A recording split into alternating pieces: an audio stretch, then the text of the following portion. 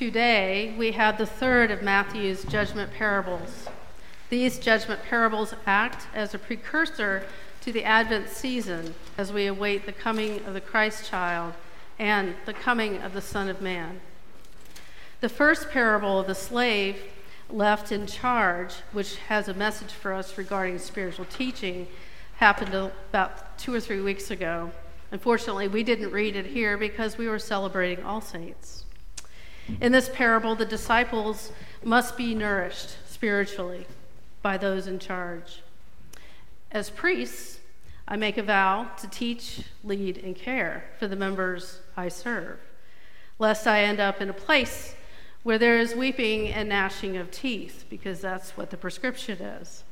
And believe me, all of your clergy are doing their best to avoid that one. Last week's parable of the 10 bridesmaids, both foolish and wise, is a story about the responsibility of Jesus' followers to be ready for judgment whenever and wherever it may be. So trim your wicks and store up your oil for the heavenly banquet. Jesus is coming. For if you are not prepared, you will not be known by the Savior. The parable Jesus tells us today is about the obligations of Christ's followers who have been granted special gifts. As his followers, we believe that all we have in this life comes under the category of gift from God, and in response, we give back to God a portion of what we have been given. That's our Christian ethic. But God expects more than just taking what we are given and giving a portion back to him. He expects us to sow these gifts into the world and reap the benefits for his glory. In the parable today, Jesus uses the example of a talent to get your attention. A talent, if you remember, is described as equal to wages one might receive for 20 years of labor if you're a common worker in the Roman Empire. Clearly, this is an enormous sum of time and treasure. To be entrusted with the care of something of great value is a great honor. The first 2 slaves in this parable are savvy. They likely worked very hard, had good relationships in their dealings with others in order to double the master's wealth. Depending on the amount of time the master was absent, this was doable. For example, using the rule of 72 with our current interest rate on a certificate of deposit of 5%, doubling 5 talents to 10 talents would take a little over 14 years.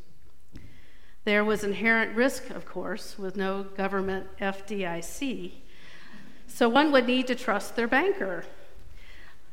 Or perhaps the 2 slaves, invested in more like a venture capitalist with great risk but great reward. The parable states they went off at once to trade, but the master, after a long time, came to settle the accounts, so one could never tell. When the master returns in this parable, the 2 are eager to tell him, "Look here, I have made double the amount you entrusted to me." The master is well pleased with each one and showers praise on each. "Well done, good and trustworthy slave. You have been trustworthy in a few things. I will put you in charge of many things. Now enter in the joy of your master." So the relationship is now changed. There is a friendship, a camaraderie, perhaps a warmth, certainly respect between the master and the 2 slaves. The master gave them a job, trusting them that they would do as he expected. They did just that and are rewarded with greater regard and a deeper relationship filled with trust and joy. A future of greater reward is assured as the 2 are entrusted with even more responsibility. The slaves and the master benefit, as do the people they are associated with. In this portion of the parable, we sense of lightness, a happiness, success, favor, expansion, and joy.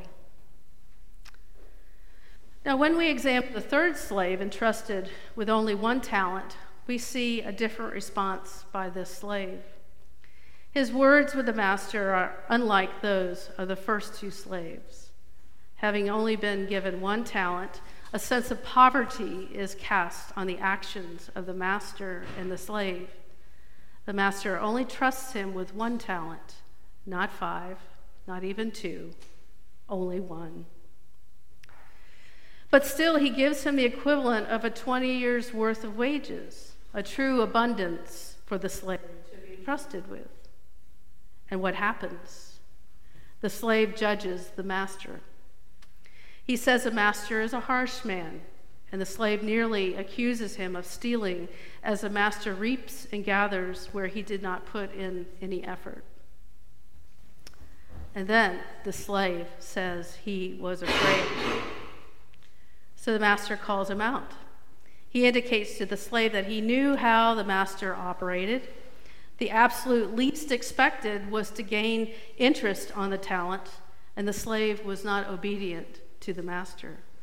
The slave was lazy, refusing to invest the gift given into relationships found within the community, as they are represented by the banker, in order to gain some sort of reward for the master. Secondly, the slave squandered the time he had to grow the money. Instead, he buried it in a hole in the ground. The opportunity given the slave according to his ability was gone, and the time expired. So in judgment, the wicked and worthless slave is sent to the place of weeping and gnashing of teeth, far into the outer darkness, away from the joy of the master. Parables don't always follow expected outcomes. In fact, they rarely do. And they are tales that have their own economy. For something valuable to be buried for safekeeping is not an uncommon practice in the day, and it might even be considered prudent. We've heard this before in a brief parable of the hidden treasure earlier in the book of Matthew. But in this parable, hiding a talent in the ground is akin to hiding a light under a basket. The slave hid the gift of great worth so that it could not become greater when shared with others.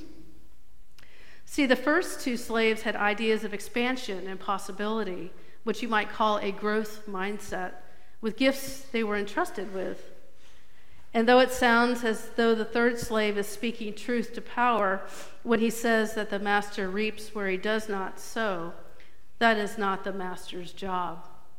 Rather, it is our job. God gives us special gifts, not to bury them in a hole in the ground for safekeeping, so that we can give it back when we are called by our Lord to account for our lives. Nope. Our job, no matter how much or how little given to us, and don't compare yourself with anybody else, is to increase the gifts we are given by sharing them with the world so that we all prosper. And by increasing these gifts, we enter further into the joy of a deeper and more fulfilling relationship with one another in the world and with our Lord Jesus. Several weeks ago, as I walked around the parish hall during the Christmas market, I saw so many talents and God-given gifts on full display. I saw people helping each other. I saw people organizing items. I saw people staging treasures to put them in their best light. I saw literally the fruits of labor in our wonderful canned goods and baked items made by parishioners. Hospitality shown to our vendors and volunteers. I saw people sitting hours on end in the heat taking payments for treasures found in the Golden Mouse and for raffles. I know there is so much more that was done that I did not see. I wish I was able to see it all. What I saw especially was happy work to support people in our community. Most importantly, the work that was done together for the glory of God. As God's stewards, we are expected to increase our gifts. Perhaps this week, you might take a few minutes to think about the gifts you were given. If you're not sure about your gifts, we have a quick inventory you can complete to help you discern those gifts, and I will be happy to help you with that. If you are aware of your gifts, imagine new ways to expand the reach of those gifts so that you may reap more for the kingdom of God. Dear Lord, let the splendor of your works shine brightly as the sun. May all God's goodness rest upon us and prosper what we have done.